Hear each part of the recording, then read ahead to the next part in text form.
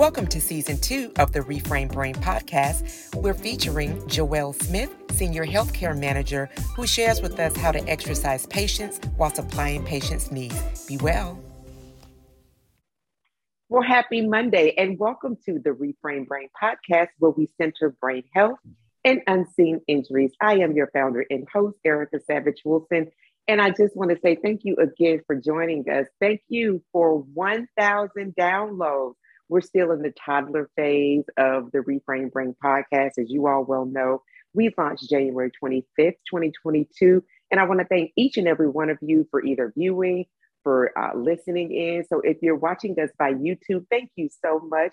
Please hit that like and then also the notification bell so that you can know when a fresh episode drops early in the morning on the first and third Monday.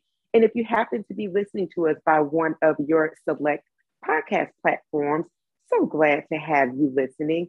Please do me a favor, leave us a review, because one of the things that we want to do at the Reframe Brain podcast is ensure that we expand our community. We have had impressive guests since we kicked off having guests, our third episode, and this guest is just as impressive.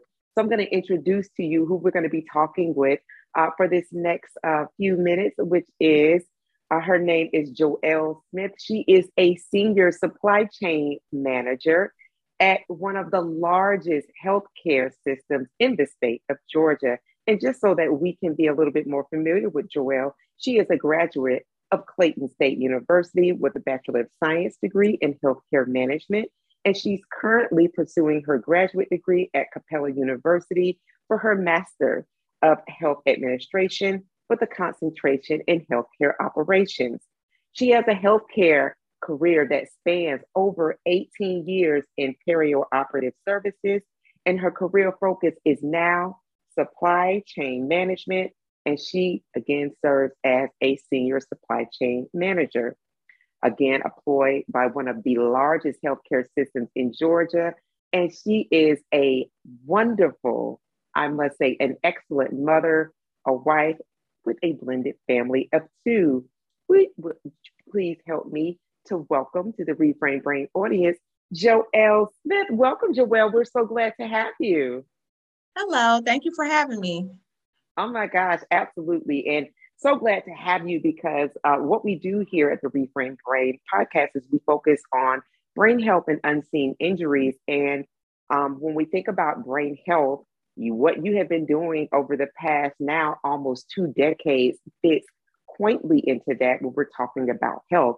So before we kind of get into more of the weeds of your work, the nature of that work, would you just invite us into the moment, Joelle, that brought you into healthcare almost 20 years ago?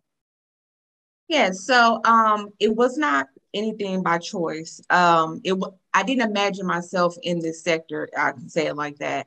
After joining the military, it was my assigned job, AFSC, Air Force Service Code, to be a surgical technologist. So I went to school. I did my training in the Air Force for surgical technology, and I bounced between surgical technology and what's called sterile processing. So we served dual roles in the Air Force. We had, if you were a surgical technologist, you also maintained the other side of the coin, which was sterilizing the instruments. So I started out in perioperative services, which the grand scheme of that is the before and the aftercare of the patient. That's basically what that means. So that is your, the nurse that you see before you go to sleep, before you have surgery, during surgery, the post-operative care that you get after surgery. So all encompassing, that's what I have been involved in over the past almost 19 years now. So I was kind of thrust into the healthcare sector, but honestly, I can't imagine having any other job or any other career now because that's all I've known. So like I said, I started out as a surgical technologist, and I also was trained as a sterile processing technician. I have my certification in sterile processing. I was also certified as a surgical technologist.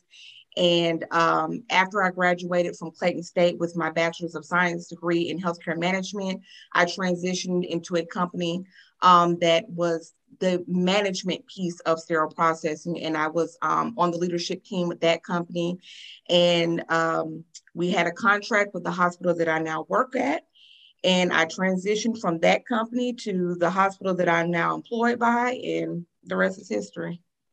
Wow. So I love that you shared with us that it was really the military that made the determination that really thrust you into now almost 2 decades of working in surgical as a surgical technologist in central sterile processing. And you're going to bring us up to the place that you are now as a senior supply chain manager. When we talk about central sterile processing, we're talking about ensuring that anybody that goes to a medical facility, a hospital, perhaps one of the hospital facilities that you service, that those instruments that are being used are sterilized, which is something that everybody would definitely want to ensure that something that's going to be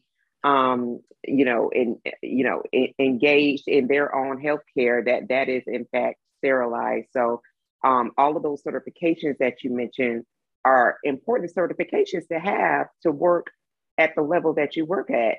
Just so we can have a little clarity. Am I correct in that? Yes, absolutely. Absolutely. Yes. Okay, that's great to hear. So thank you for bringing us into that. So for all of our military veterans out there, we do thank you for your service and yours as well, Joelle.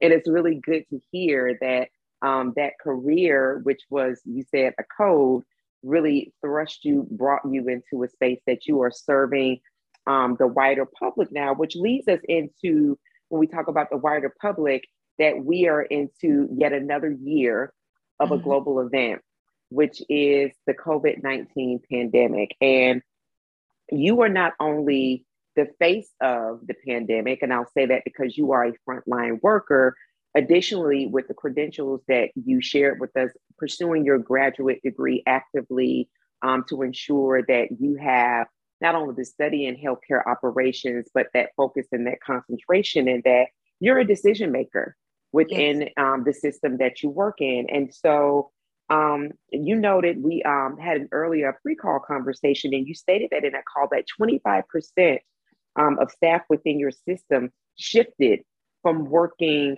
within that system to working at home. So they're still in the system, but they were on premises, on campus, but working at home. So I'm just kind of setting the feel for all of us. When we think about healthcare, think about healthcare workers, we think about people that are on campus.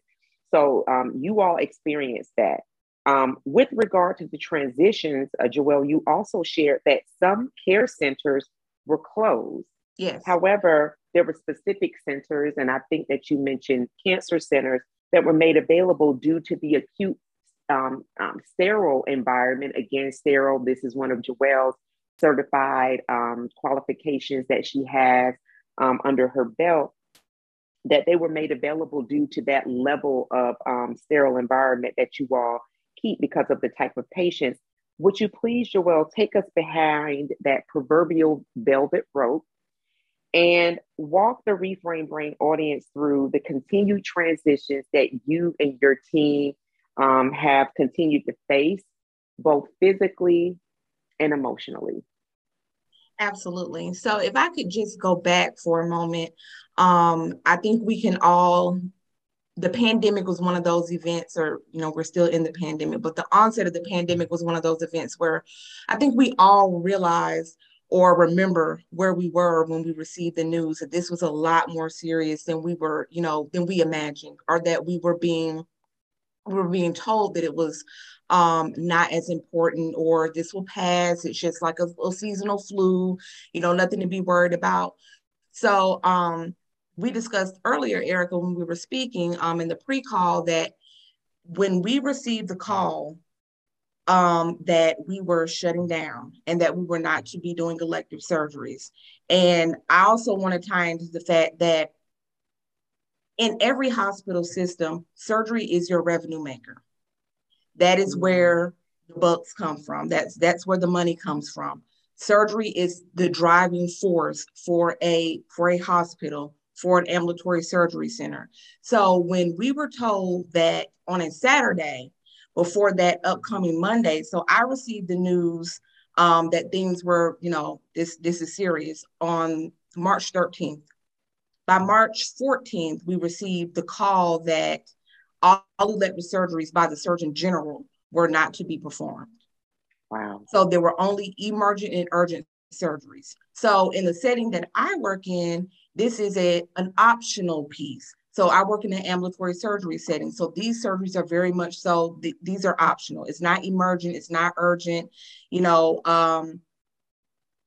are surgeries that are elective, if I say it like that. So elective surgeries were canceled. We were now faced with, okay, so what do we do? How do we move forward? Like, what's the game plan? What are we going to do? So 100% of our staff reported to work on Monday, and there was a game plan in place to redeploy staff. So when I say 25%, I was being modest as far as like where we were deploying people, how many people were being deployed, what the strategies that we were using. It was kind of like we were writing the playbook as we went, because there was nothing in place to help us navigate through this, because it was unseen. Like there was not a time that anyone that I was working with at the time could remember where there was a hard stop on elective surgeries and we were closing centers, we were redeploying staff. It was metrics and plans of actions were being thought of in the moment. So that was a realizing moment for, all of us, for leadership at that time, because we kind of just had to roll with the punches. We were getting new information every day. We were, being involved with, this center needs something. We need to send something over here. We need to pool equipment together to stage areas to provide this type of care. And to speak to the point where you brought up, Erica, where we closed certain centers, but we kept one center open because like most other healthcare systems in Georgia, we have a faction that deals directly with cancer. So we were able, because of our offsetting from the actual system and being in an enclosed environment, in a very controlled environment, we were actually able to service those patients who still needed their different procedures done that were specific to cancer. So like your ports or mastectomies, reconstructive surgery, things of that nature. So we were definitely in a moment where we were just kind of like, okay, this is the hand that we're being dealt. How do we maneuver through this? We saw a sense of teamwork that we had not seen before, because we had members of our surgical teams and our perioperative teams and our nursing teams going to the hospitals and helping out on the floors. Nurses that were not necessarily familiar with that type of nursing, but say, hey, this is what I can do. How can I be of service to this unit? How can I do this? We had members of my team, of our supply chain team, go to different donation centers and help comb through the different type of masks that we were receiving, the wipes, the gloves, the impervious gowns. We were, at one point, we had set up a station where we were re-sterilizing the N95 mask. I don't know if that was something that you had heard of, or that I know there was some news reports that were talking about the re-sterilization of N95 because we were in such a constraint. My health system was one of the first to set up a UV station, a UV center, where we had our sterile processing team basically manning that center and re-sterilizing those N95 masks and taking them to different care centers in the system and making sure that they were able to safely see patients, because N95s were at such a scarce supply. So it was a lot. It was like I seen unseen and uncharted territories, but we kind of just maneuvered and made it work. Wow. And then also in that conversation, and Joelle, thank you for such in-depth. My eyes were really kind of like a kid's eyes, because I'm not able to imagine how you all had to really also be engaged in the pandemic because you all have family members, people you love, but you also had to be very present, not only for your colleagues, people to your right or your left, but for the patient base as well. So definitely want to thank you for all of the work that you all did there. And I'm just thinking about that emotional piece as I, then think about that as I allow what you shared to process through the waves of the Reframe Brain audience into what was it? Give us a sense of what your colleagues, your team members were experiencing when there were some people that were allowed to work from home, and some people had to stay on campus. And if there were people that just really were trying to digest what was happening with the pandemic and perhaps having a harder time than their colleague to their left or to their right. And then the leadership that you all had to display being impacted by the pandemic as well. Right. So our leadership team, unfortunately, there were no days off. So it was as soon as we received the news, as soon as we were just kind of roped into what was going on and got our bearings, that there was a lot of just, muscle through, get through it. A lot of our administrative team, they were allowed to work from home as we kind of got our footing into what their responsibilities would be. But as far as the emotionality piece of it, I think we all look at certain careers as just ironclad. Like they're never going out of style. Like, we've, had those conversations like, okay, well, you go to school to be a teacher, you'll always have a job. They'll always need teachers. If you, work in a hospital, hospitals are never shutting down. They'll always need people to work in hospitals. Things like those types of things are ingrained in our brain, in our thinking, in our thought process. So this was one of those moments. And, I talked to several other, individuals that I work with, my coworkers, just, people that I had not known before this this event happened, that I had never met, but just because of the different dealings that we were, having to deal with, I met this person that worked over in this unit, or I met this person that worked up. So in speaking to them, it was like, for the first time being in the healthcare field, you actually felt like, I don't know what's next. Like, I don't know if, are we going to shut down? Like, are we not going to be able to recover? Because I'm sure there are a lot of people who, may work in this sector and work along those lines where they're involved in like budgeting and the fiscal year budgets and how those things affect, right on down to the type of cups we have in the cafeteria, that type of thing. The supply chain issues that we were facing and didn't realize how bad they were going to get to procure certain supplies. So when you look at all of that, it was like, wow, like, people were being furloughed. And that was, unheard of. Like, you hear the word furlough, but you never associate it with healthcare because we need our healthcare workers. Right. So there were people, we had to pick and choose who was being furloughed because that was the only way to keep things going. So it was a lot. It was, dealing with the uncertainty of it all, because that was not something that I had ever dealt with working in healthcare, because it always had been told, or it was just a thought process that I had, that this is an ironclad, career choice. They're always going to need people who work in healthcare. There are so many different things that you can do in healthcare. You can constantly reinvent yourself.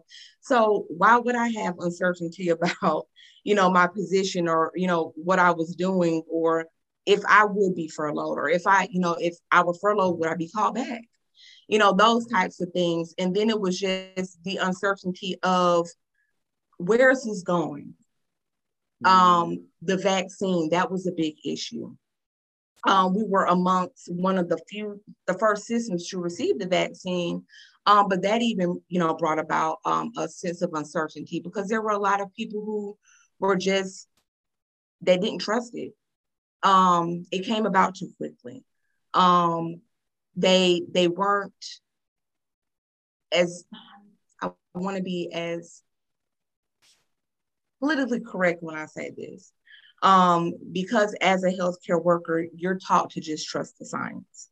And there were a lot of people who, for whatever reason, and I'm not sitting in judgment, decided not to trust the science and decided to make their own decision. At first, it wasn't mandatory that we receive the vaccine. Then months later, it became mandatory that we receive the vaccine. So there were people who were making tough choices that they had never been faced with making before, because we get vaccines all the time. You can be exempt from a vaccine. You just have to take certain precautions, but this was a vaccine that they were not accepting exemptions for. So it was a lot of different pieces of the puzzle that we were not used to having to deal with working in healthcare, that it's still kind of like uncharted territory. And to answer your question, I'm not 100% sure of what all the emotional challenges that will probably stem from these events that we've had to go through in healthcare.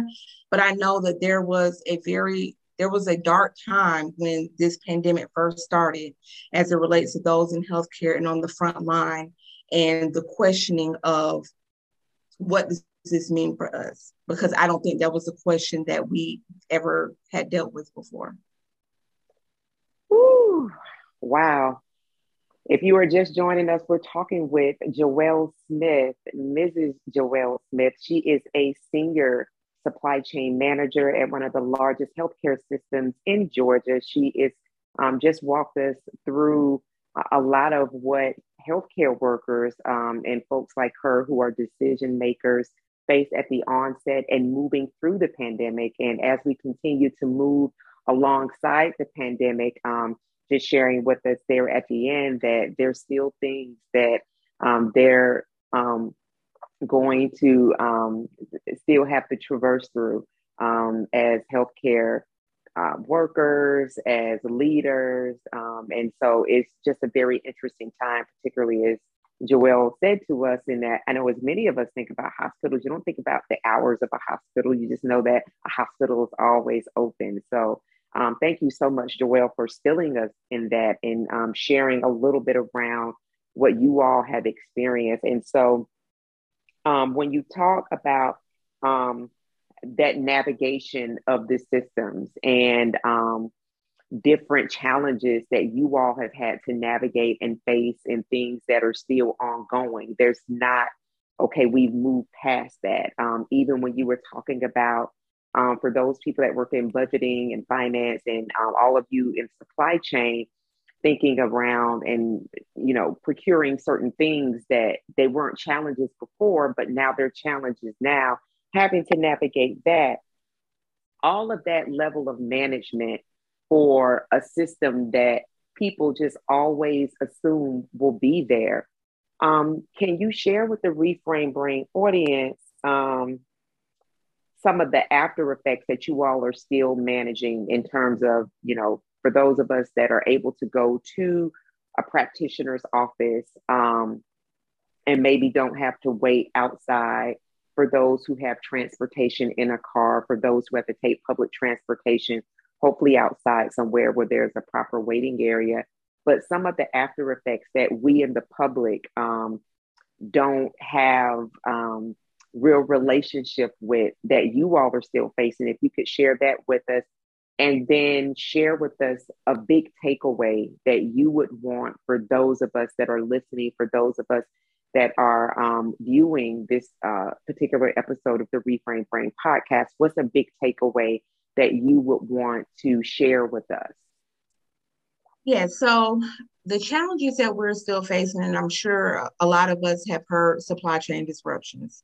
We've seen the pictures of the ports being backed up with just mountains, it seems like, of casings of just supplies, and you don't know really what's in those casings, but you just know it's something in there and it's not getting to its end user.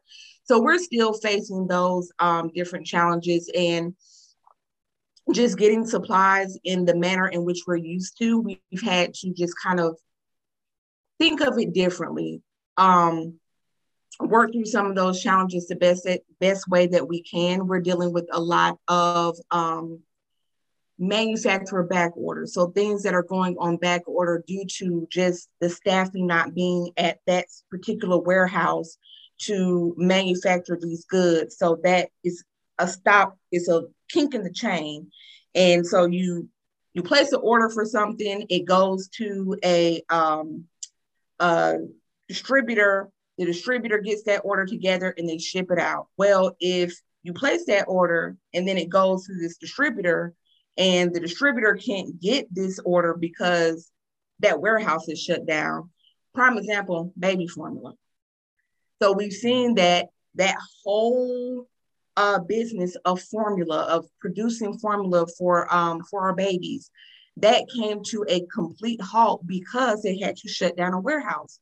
Where now a factory. Well, now they're talking about, okay, well, we can get it back up and running because we've done X, Y, and Z, but now we got to get people to get in there and do the job. So we're facing a lot of those types of challenges. Like one of our vendors that we work closely with, she and I had a conversation and she was like, well, we're facing these challenges because we just can't get people to come back into work after, we've gone through this pandemic, the onset of the pandemic. I'm not saying we've gone through it because we're still in it, but the height of the pandemic where, we were having to lay people off.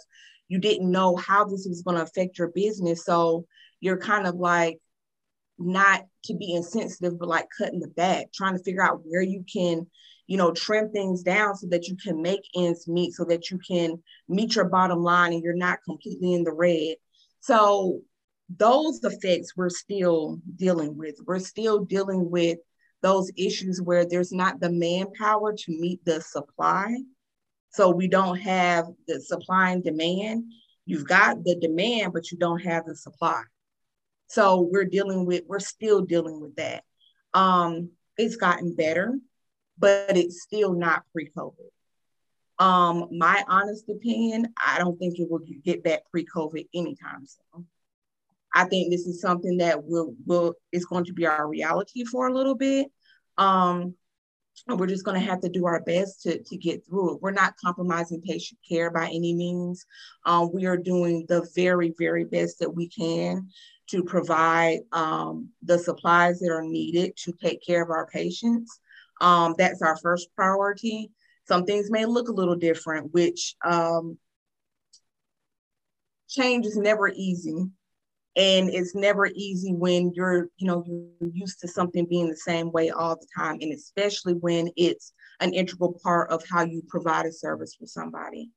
So I think that's the biggest challenge that we're still facing with everything that's going on. It's just because supply and demand is such a huge portion of how our hospital systems work and how things are managed, in that sense, that just not being able to easily and readily get those supplies that we were once, it just was like that at one point. I think that's the biggest challenge right now. Wow. So given that kind of cycle, and I'm glad that you said, and just being very honest around where we were pre-COVID, that we're not just going to magically swing back there and just, at the drop of a social media post. It is definitely going to take time, particularly when you gave us the example of the vendor saying, hey, I've been able to resolve some issues. I just now don't have the manpower because people have had to find a way over the past couple of years and may not be interested in returning to that, or maybe don't feel safe. So thank you for sharing that with us. So as we prepare to close out, could you share with us, based on everything that you've shared, and I hope that all of us really take time and listen, go back and replay it, send it, share it with people, because I think that, when there was that really kind of hot time of healthcare workers are heroes, and we honor our heroes at this house, and there were banners and all of these different decorations, that what Joelle has really provided for us, especially someone who is leading a team in supply chain, right, management, is really a very cursory look at what some of the things that they're facing and the emotionality behind it. So if you could provide us with a takeaway that would be important for the audience to know, as we understand that there's a demand that's there, right? People are in the air, flying, traveling, all of these things, but there's not necessarily the supply, and it's going to take time to get to that place. What is something that you would have the audience to know or want to share? My biggest takeaway that I would want those that are viewing or listening or however you're receiving this podcast is we still need to exercise the element of patience and kindness. I can speak, for supply chain is global. It's not just, something that is specific to healthcare. When you go into your grocery stores, how things get to your grocery stores, that's a facet of supply chain, supply and demand, supply chain. When you go to Target or you go to Walmart, things that are on your shelves, those are facets of supply chain. You've got someone placing an order to a vendor, items coming in, and people stocking your shelves and making sure those things are available to you. With everything that's going on, I would implore those who are going out and who are, frequenting your favorite restaurants or going to your favorite stores or, shopping online, looking for your favorite items. When those things are unavailable, when you're out of your restaurant, in particular, when you're facing those who are in that space where they're serving you, you are the customer. When things are unavailable, I implore you just to be a little patient and to be kind. Those folks are showing up. We see those signs and, the quotes where applaud the people who showed up or be kind to the people who showed up. I'm asking those who are listening and who are watching to do that. Those folks that you see that are the face, they have no control over what's going on, but they're still showing up to work every day and trying to provide a service for you, trying to make sure that, things are available, that you can sit down in that restaurant and enjoy your meal, that you can order off the menu. When things are not available on the menu, that's exactly what they mean. They're not available. There's nothing that they can do about that. We have, in my field of work, we have this conversation with our end user. Our customer is the surgeon, it's the nurse. We have these conversations all the time. I apologize for the inconvenience it may cause you, but there is nothing that I can do about that right now. I can offer you this, I can offer you a substitution, but what you're asking for is an impossible request and I cannot provide it for you. And understand that when someone is telling you that something is unavailable, that's exactly what they mean. And do not be that person that makes that job that more complicated for them because you want what you want when you want it. So when you go out to your store and you see something empty on the shelf, take it as what it is. It's empty. It's not there. Those who are procuring those supplies on the other end, the folks that you don't see, they're working their hardest. They're doing their best to try to get those things in. But if I could just, that's my biggest takeaway, patience and kindness. It goes a long way. What a profound note to sweetly end us on. Thank you so much, Joelle. I think that we would do better and be better served not to always kind of take pictures and create these social media monsoons sometimes. Absolutely. This is not the way that the world operated some years back. So do oneself a favor. Please listen to something as a professional who is in this environment for a very much so broad, huge demand field in healthcare, someone who is a senior supply manager who has to work in the liaison between vendors, and as she talked about surgeons and nurses, all of these people to please, wherever you are, and she made it very plain, Joelle made it very plain, if you're sitting down and be able to eat at your favorite restaurant, there are over 1 million people who are not able to do that because they were ushered into the grave. So please exercise patience, exercise kindness, just be nice. So thank you so much for that, Joelle. Thank you for your expertise, for your sharpness. If there is maybe a question that someone has, or they would like to connect with you, are there any social media handles that you would be comfortable in providing? Yes, I am on LinkedIn, Joelle Smith. You can look me up. I am there, and we can connect that way. Send me an invite, send me a message, however you feel comfortable, and I would love to hear from everybody. Excellent. And of course, we will have that in the show notes. And before we end out, you all, I don't know if you've guessed it, this guest kind of favors me a whole lot. It's kind of like I'm looking in the mirror. This is my baby sister. This is Joelle, the brightness, the sunshine of our bunch. She has always been just such a joy. She's very serious.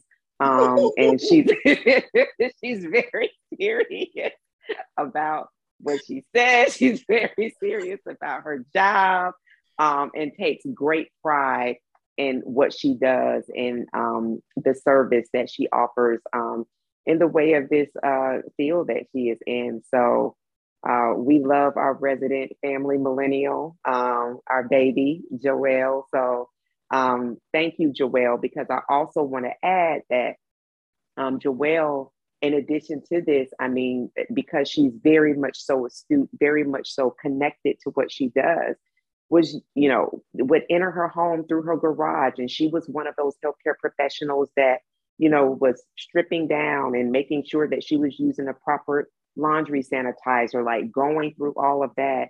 And I have to say, and my sister said this in an earlier podcast that you all were listening to, if you listen to the date, this was March 13th that these events happened. And you're talking about like in the middle of spring where they really had to make this really impressive pivot. So, kids were still in school. She's got a young son, they're a blended family of two. So of four altogether, two parents and two children. So Joelle, just really thank you for continuing to keep the chain moving. Thank you for what you have provided, not only to the large healthcare organization system that you belong to, but what you did as a way to really kind of help things continue moving through this global pandemic. We're really honored to have had you on the Reframe Brain podcast. Well, thank you. I enjoyed it. Oh, so see, I told you she's very measured. She's very I love you, girl. And listen to the Reframe Brain audience. Thank you so much for connecting today. You got another little peek inside of my private life. You got to meet and hear my baby sister, Joelle. And listen, again, make sure that you are also sharing this out with people. I get great feedback from people, part of our Reframe Brain community. Some of them leave messages across the social media on the YouTube, but then some send me messages across social media as well, private DMs, to say that episode was so great. I shared it with leadership. So listen, share it out. You do not know who it's going to be of help for. Thank you so much for listening. And until next time, remember, we do this work. We are on this journey, one beautiful breath at a time. Thank you so much, and we'll see you next time. Bye-bye. Thank you again for connecting with today's The Reframe Brain podcast episode. This is Erica Savage, the founder and host, extending a personal invitation for you to join our community where you can receive my 5 best brain health tips and a playlist curated with you in mind. Please go to thereframedbrain.com. Thank you again and be well.